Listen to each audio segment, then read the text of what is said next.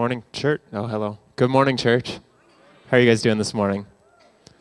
Well, thank you for joining us for week one of our new series you saw on the screen, Unveiled Kingdom, but also Happy New Year.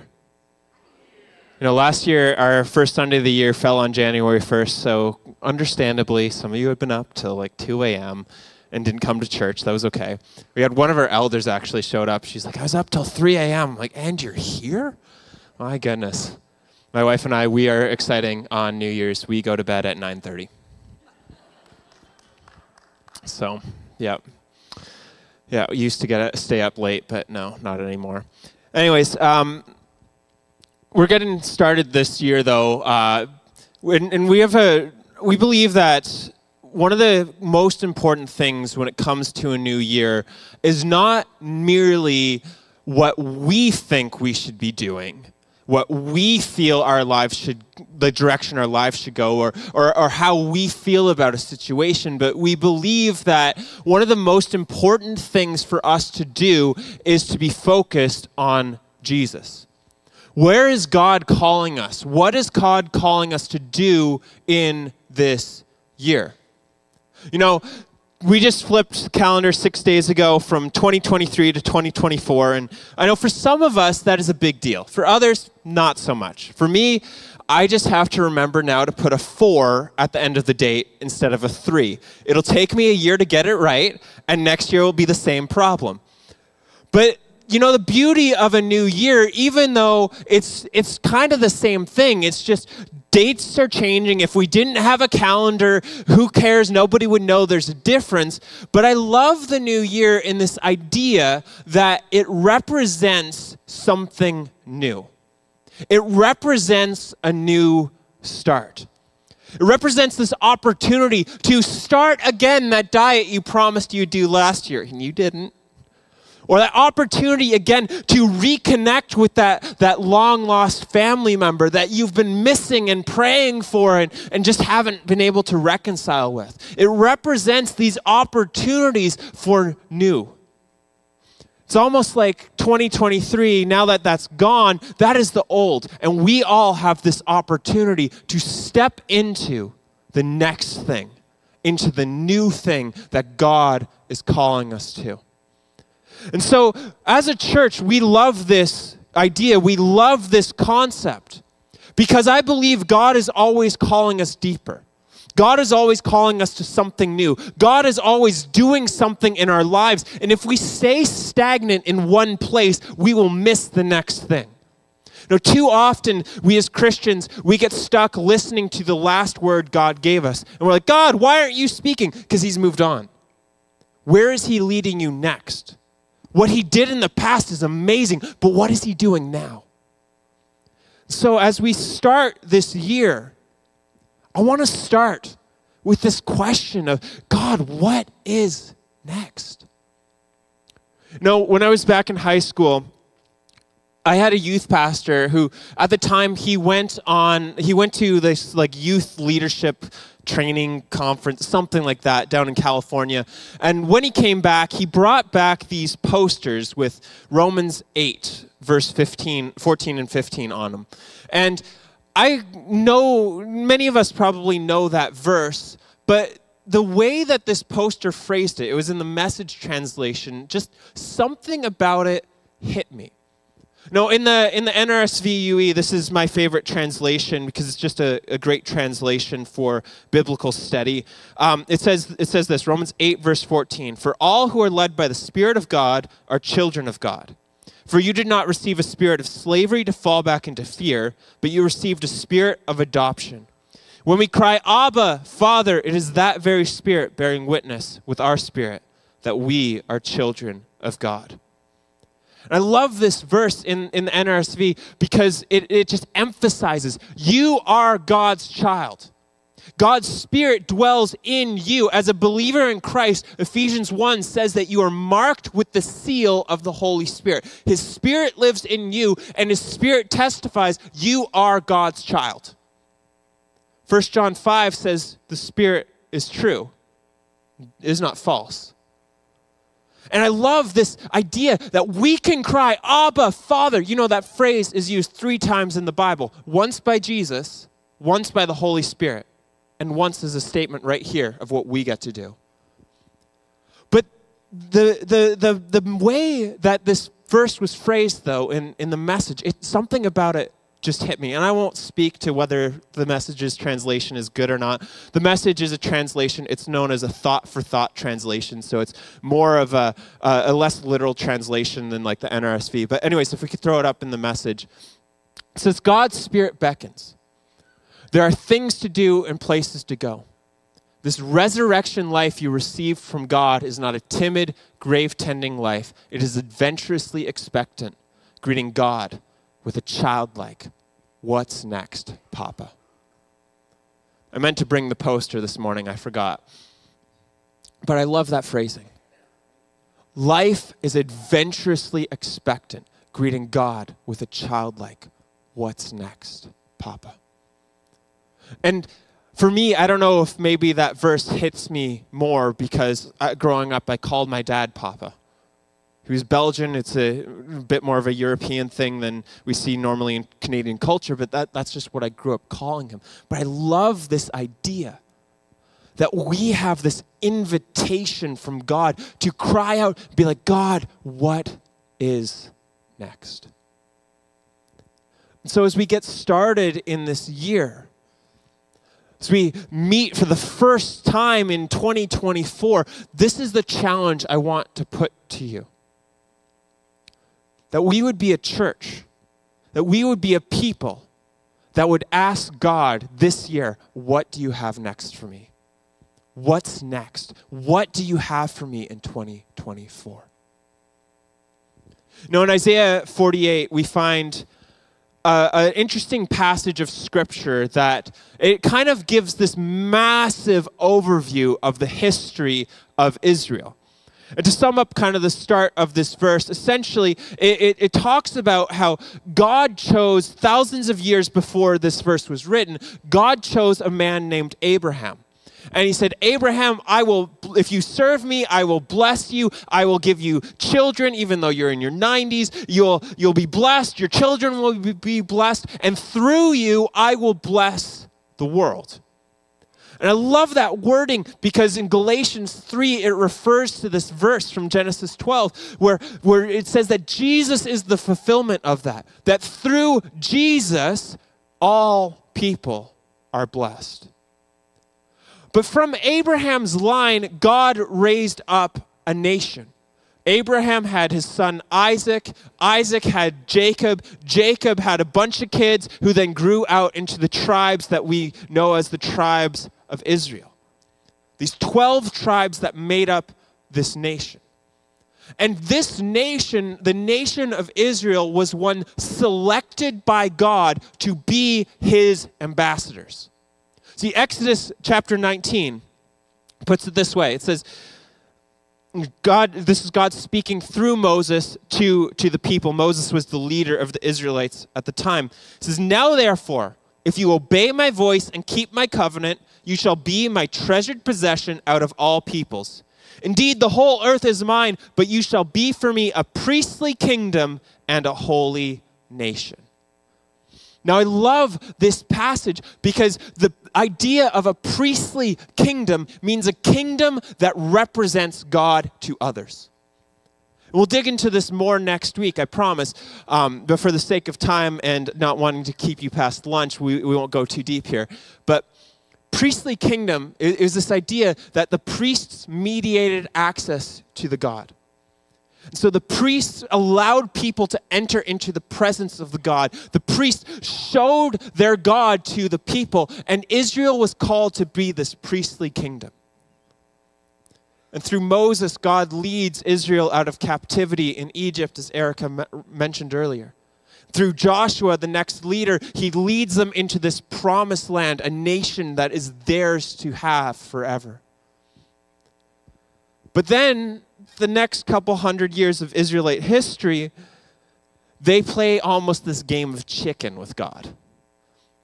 It's like, God will serve you, because right now it seems like the best option. oh, no, we're going to do our own thing. Okay, God, we'll serve you. And just back and forth and back and forth and back and forth until finally they're conquered. God allows the nations of Babylon and Assyria to come in and conquer Israel, and they're carried off into captivity.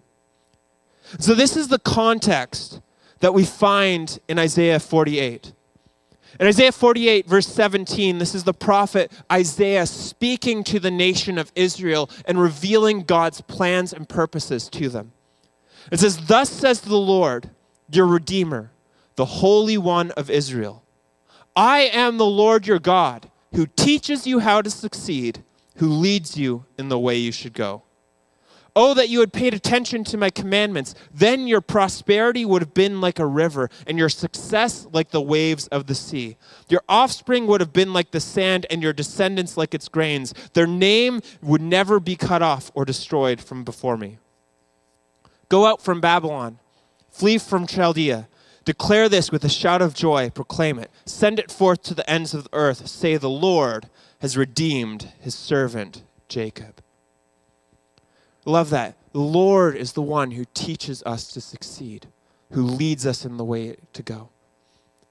But this passage is speaking this idea that God is saying to Israel, if you hadn't abandoned me, your nation, your children, your families would be in prosperity. Things would be going so well for you, but you abandoned me. And so I let you be carried off. And now Israel is in this hopeless place. They're in captivity. Everything they had is lost. But I love that last line. The Lord has redeemed his servant Jacob. This idea that we see scattered throughout Scripture, that it does not matter how much you do, how much you hate God, how much you sin against God, how much you abandon God and reject God. It does not matter what you do. God, his love for you is unconditional.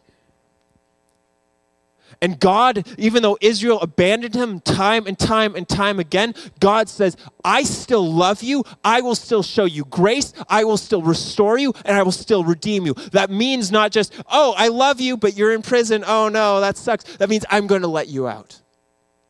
Everything that you lost will come back. I love that. That is the God we serve. But I want to focus on that first verse. Thus says the Lord, your Redeemer, the Holy One of Israel. I am the Lord your God, who teaches you how to succeed, who leads you in the way you should go. I love this imagery. God is the one who teaches us and who leads us. You know, in the Hebrew, the word that is used for teach, I believe, if we can throw up the next slide, I believe it's lamad. Yes, lamad. Might be butchering the pronunciation. I have no idea. I know how to look up Hebrew words. I do not know what they mean or how to say them. I just find them in a dictionary. But the word for teach in this passage that we translate as teach is the Hebrew word lamad, which means to teach through active exercise.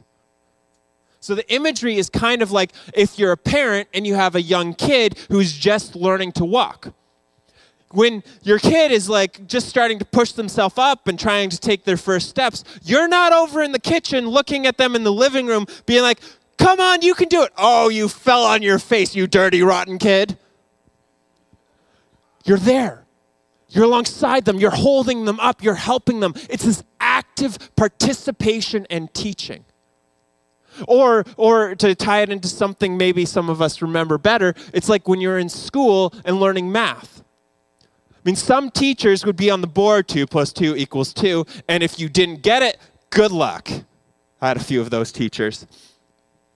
But then some teachers, as soon as they realize, oh, you're not getting it, they'll come alongside.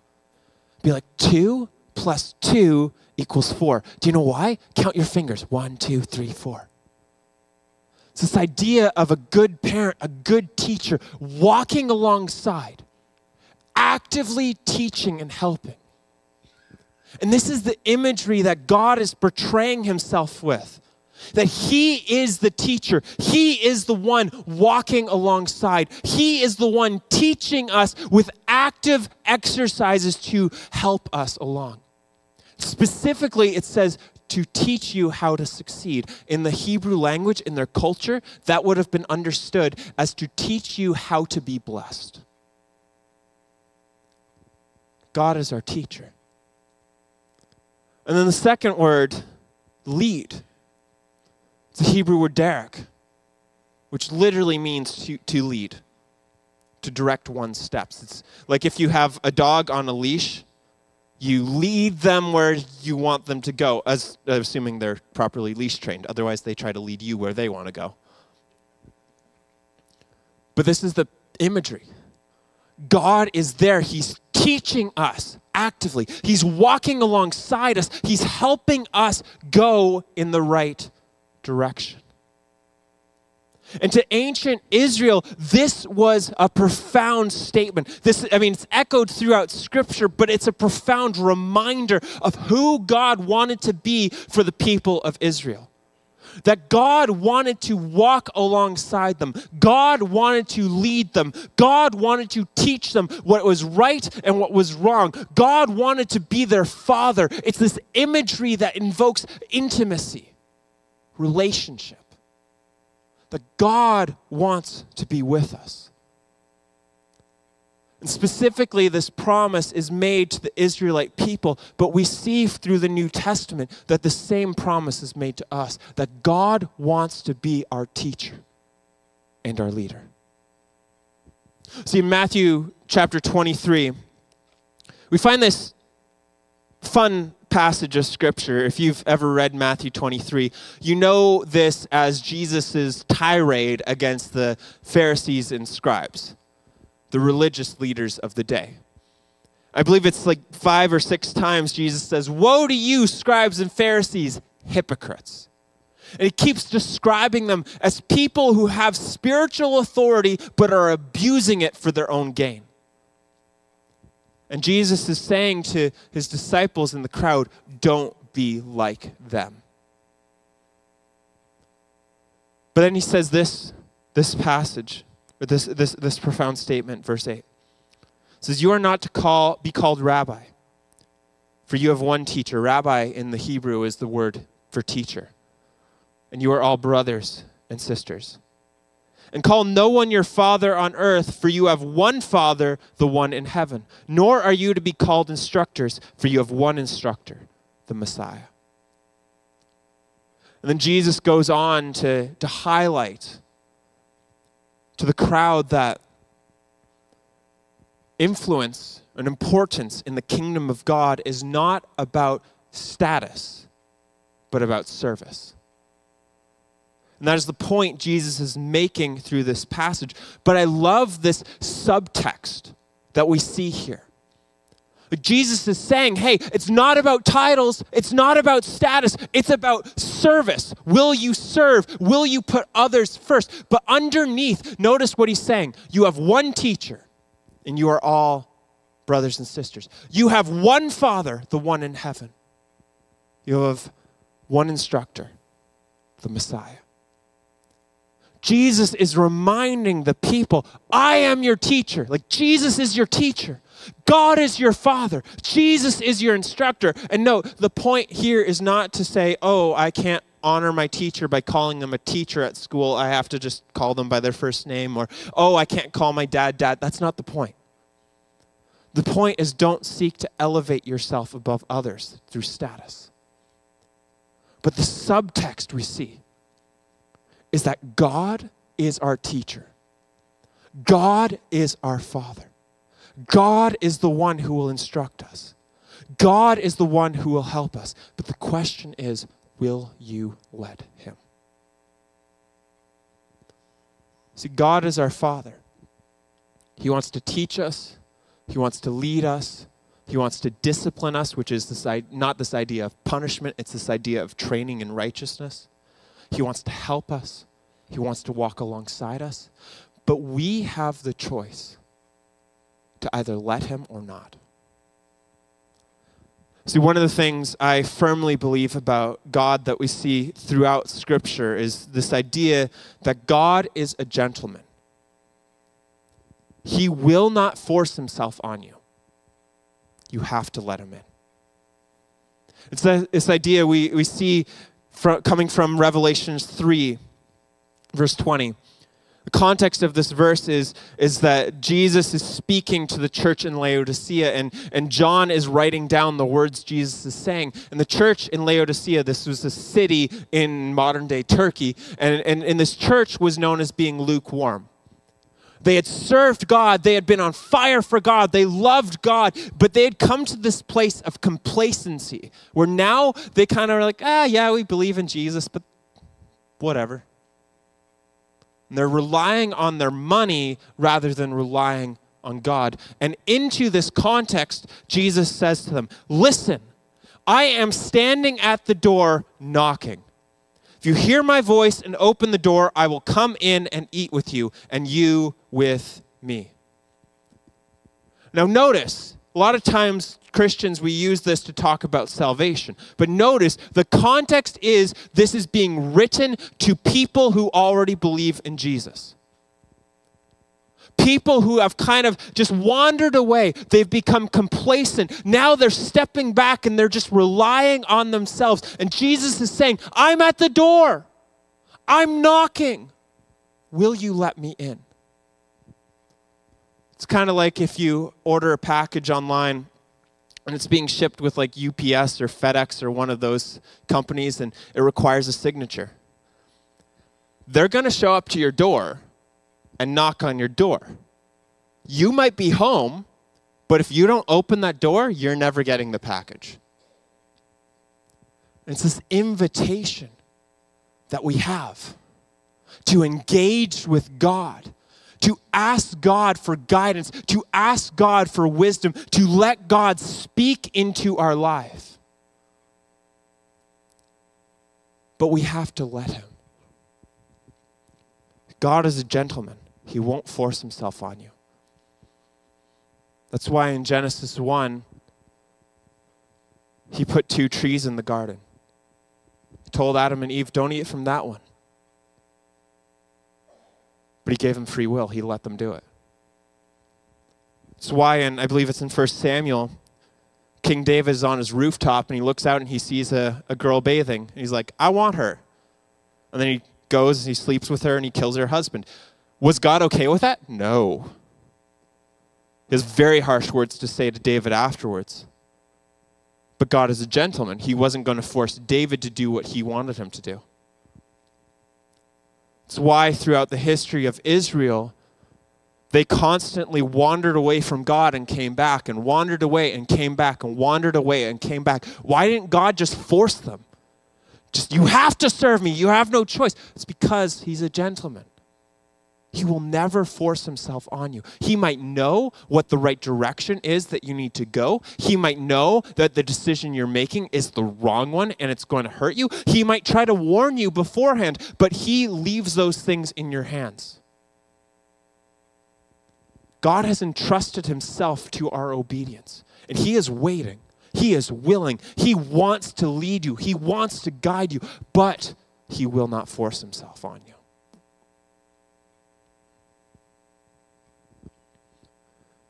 So the question, the challenge that all of us need to consider as we start this year is, will we let God in?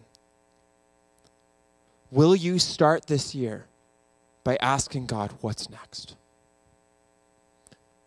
Lord, what's next? What do you have next?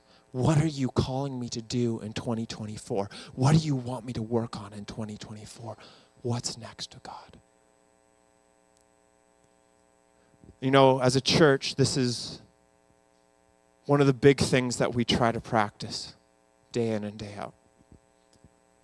You know, our core values as a church are that we are welcoming, we are empowering, and we are spirit-led. And it is that third one that it kind of encompasses this message. That in everything we do, we want God's guidance. See, I don't want to stand on this stage and preach messages at you that's great, but if God's not on it, there's no point. Might as well stay home and watch football. Or something else. I don't know. I heard someone scoff.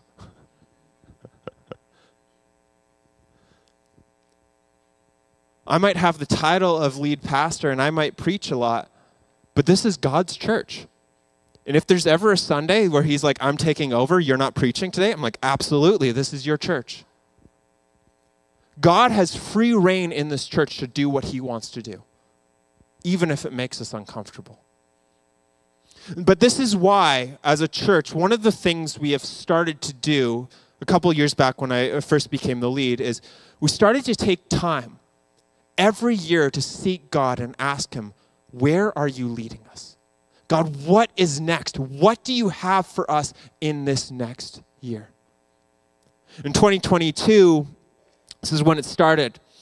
We gathered our staff together and we prayed and we sought God and God spoke to us and he revealed to us that in 2022, what he was calling his church to was to go deeper. That was our word for the year. How many people were actually here for 2022? Come on. He's calling us deeper. Which is this idea that God is calling us out of our shallow and comfortable Christian life to step into the deep where our feet don't touch the ground, where we no longer see the shore on the horizon, where we have no hope but to trust him. He's calling us deeper. So that was our focus for 2022. And then in 2023, we did the same thing. We gathered the staff and the elders separately. Our elders are our spiritual authority, our spiritual overseers of the church. And we gathered these two groups separately, and we prayed, and we asked God, what do you have for us in 2023? And through that process, God revealed that he was calling us to surrender. How many of you remember that word? Come on. I'm just curious, how many people your first time at Gateway was in 2023? A few? Few? Okay, yeah, I see a few hands. That's great. But it was this idea of surrender. That we would lay down our own desires. We would lay down our own wants. We would lay down our own plans. And we'd say, God, take all that I have. All that I am, all that I want, all that I have, it is yours, God. Whatever you ask of me, God, I will give it to you. I surrender it to you. That we would put Jesus first in our lives. And so once again, 2024 rolled around, and this time we decided to expand this. So last November, we invited everyone in the church to come out to a vision casting night. And the purpose of this night was to seek God's will for his church in the next year. We had about 30 people come out from staff and board and elders and volunteers and members and just various people in the church who wanted to come out. And through that night, God began to give us words for where he is leading us in 2024. As we sought God and we said, God, what is next? What do you have next in 2024? What God revealed is that he is calling us as a church to be the kingdom of God.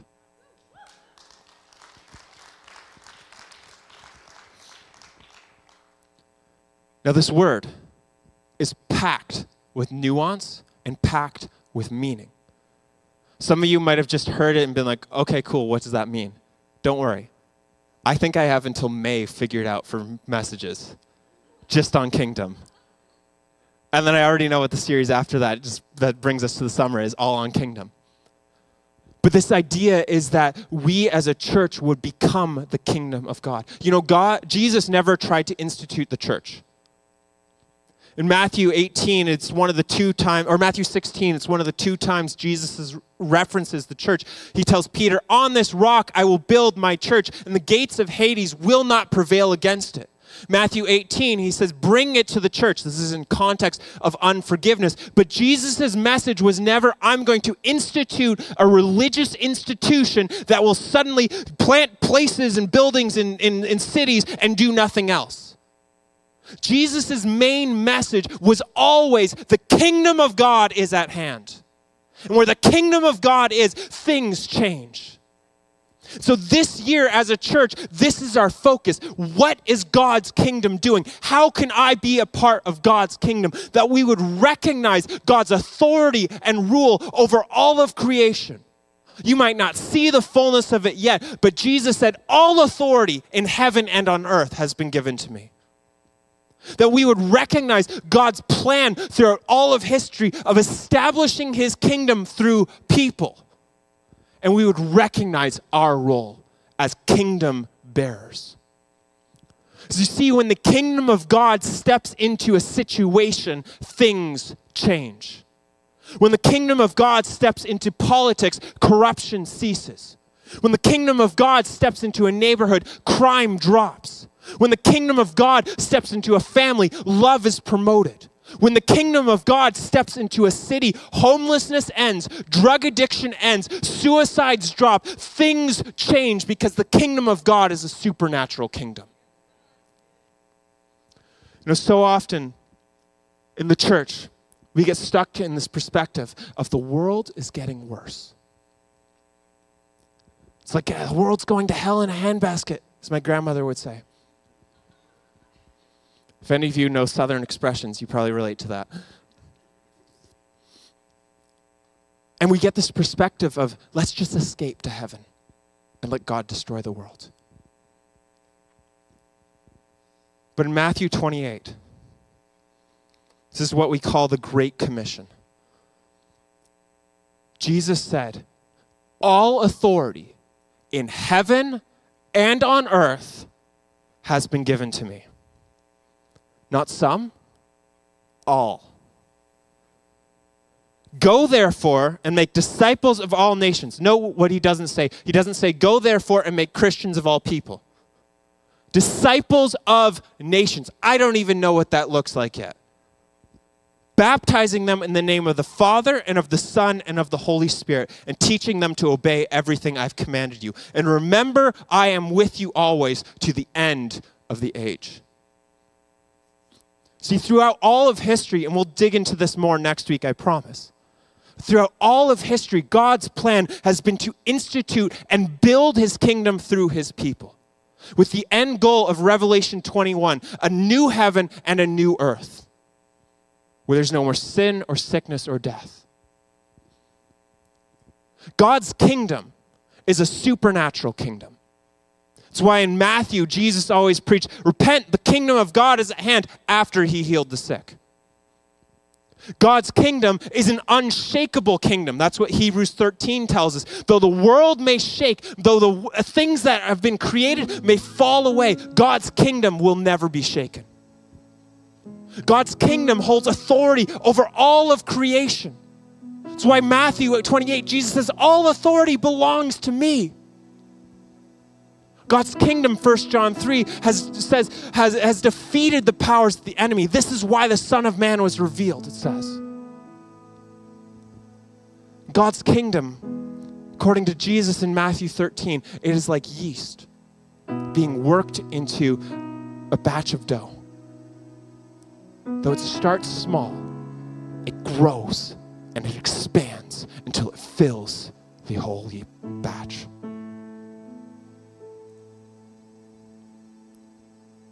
So this is our focus. I promise we'll dig into this more next week and over the coming weeks, because there's a lot to unpack. But this is our focus this year. So I'm going to warn you, if you don't want to be challenged to step out of your comfort zone, you might want to find a different church. We'd love to have you stay here, but I'm just warning you.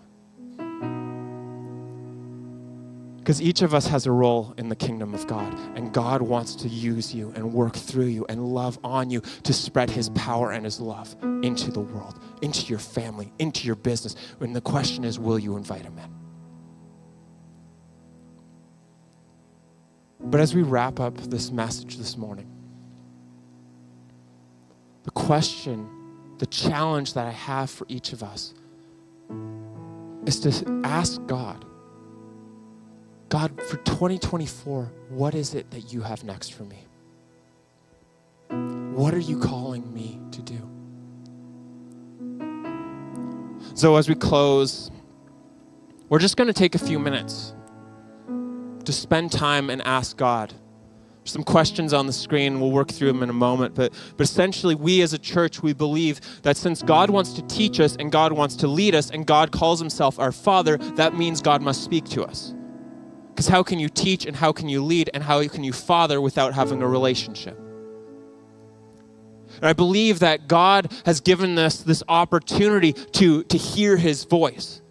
That you don't have to wait for a pastor to stand on stage or a prophet to declare over your life to hear God's voice, but God will speak to you here and now. Sometimes God speaks in audible, visible ways. You can hear his voice or you can see his face. Sometimes he speaks to us in our thoughts, in our sanctified imagination, through images in our head. Sometimes he'll speak to us through his word because this is a revelation of our God. Sometimes he'll speak through other people, sometimes through feelings. There's a lot of ways God can speak. But the key is that God's voice will always be loving. It will always glorify Jesus, and it will always be in line with Scripture because God is consistent and he will not change. And so as we start this year, this first Sunday of this year, I just want us to take a few moments and ask God, what do you have for me in 2024? What are you calling me to focus on? What do you want to teach me and where do you want to lead me? And I'm gonna give about 45 seconds or a minute to just sit and let God speak to you and ask God that question.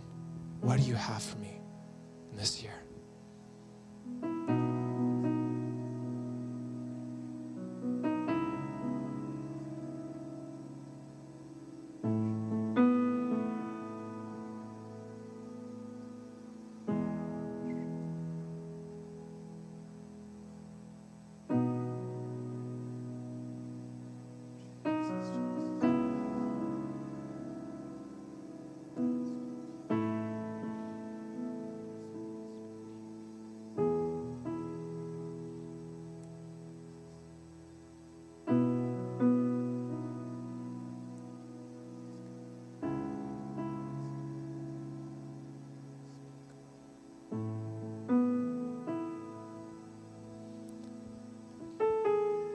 Now, just in that place of receiving from God, I encourage you to ask this follow-up and ask him, how can I make what he's told you, how can I make that a focus in 2024? What can I do, God, to grow in this area? We'll just take a few seconds as well to listen to his voice.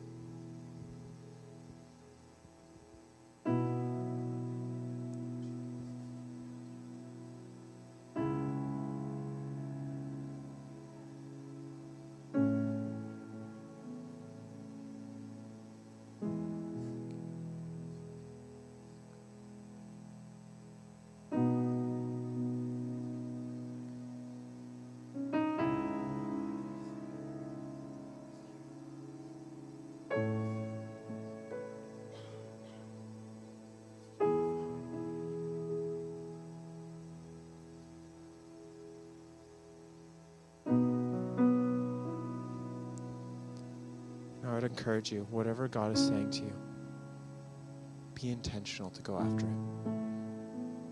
If you're like, that wasn't enough time, I didn't hear anything, take some time later and work through this. But whatever God is calling you to in 2024, do it. And if you don't know where to start, well, one of the things we're doing this year is part of this. The word for the year on kingdom is we're going to start giving these monthly challenges. We're calling kingdom challenges. You can throw up the next slide. Essentially, the idea of this is that as a church, we are going to be seeking God in these ways, and we're going to challenge one another to do one or all of these challenges. We'll have new challenges every month, just ways to get more intentional and focused on God and on his kingdom. So in January, I'll duck around as people are taking pictures. Don't worry.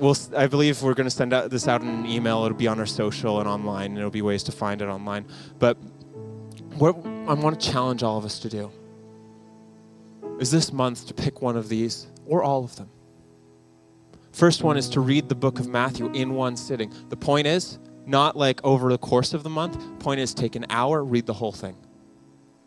If you want to go back and digest, do it. But reading a whole book of Scripture is just a great way of seeing the whole scope of the narrative, seeing everything the author is saying. It's easy to miss what the author is trying to say when you just start in the middle or stop and start always and then try to directly apply it to your life. It's important, it's valuable to see the whole scope. Matthew is a great book about the kingdom of God.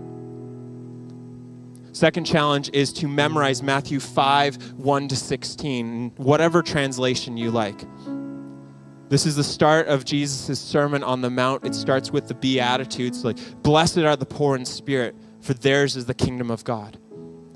And the beauty of the Beatitudes is it starts with kingdom and it ends with kingdom, which in the Greek indicates that everything in between is about the kingdom.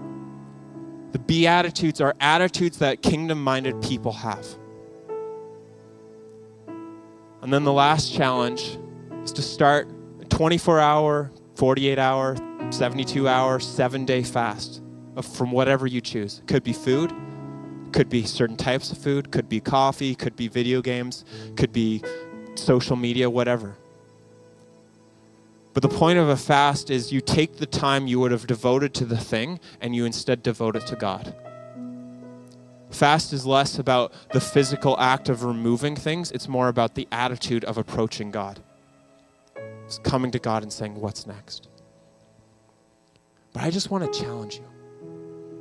As we seek God and we seek to do His will and we seek to what He has next for us in this year, I just want to challenge you to do these, to see what God will do in your life as you pursue Him more. Let's pray. Father God, I just thank you. Lord, I thank you for your love. I thank you for your grace. I thank you that you are our Father. I thank you that even if we've had bad dads, bad human dads, or if we have dads who are distant or gone, dads who we've lost, that you are still our Father. That we still have this opportunity to hear from you, to be led by you, to be taught by you, God. That you will never leave us as orphans. You will never abandon us or forsake us because your love for us is just so great. God, I thank you that you are such a loving Father that, as it says in Luke, you would leave the 99 to pursue the one. That your love for us is so expansive that you pursue us, but you still give us choice. And so, Lord, we just posture ourselves in this place of receiving from you, of seeking you, of putting you first in our lives. Jesus, we just invite you in. Have your way in us. Have your way in us, oh God. Help us to pursue you, to hear your voice, to be led by you. That we will be a people that in 2024 won't be defined by our deficiencies, but will be defined by our supplier. That we will be active members and participants in building your kingdom on earth as it is in heaven. Pray this in your holy, holy name. Amen.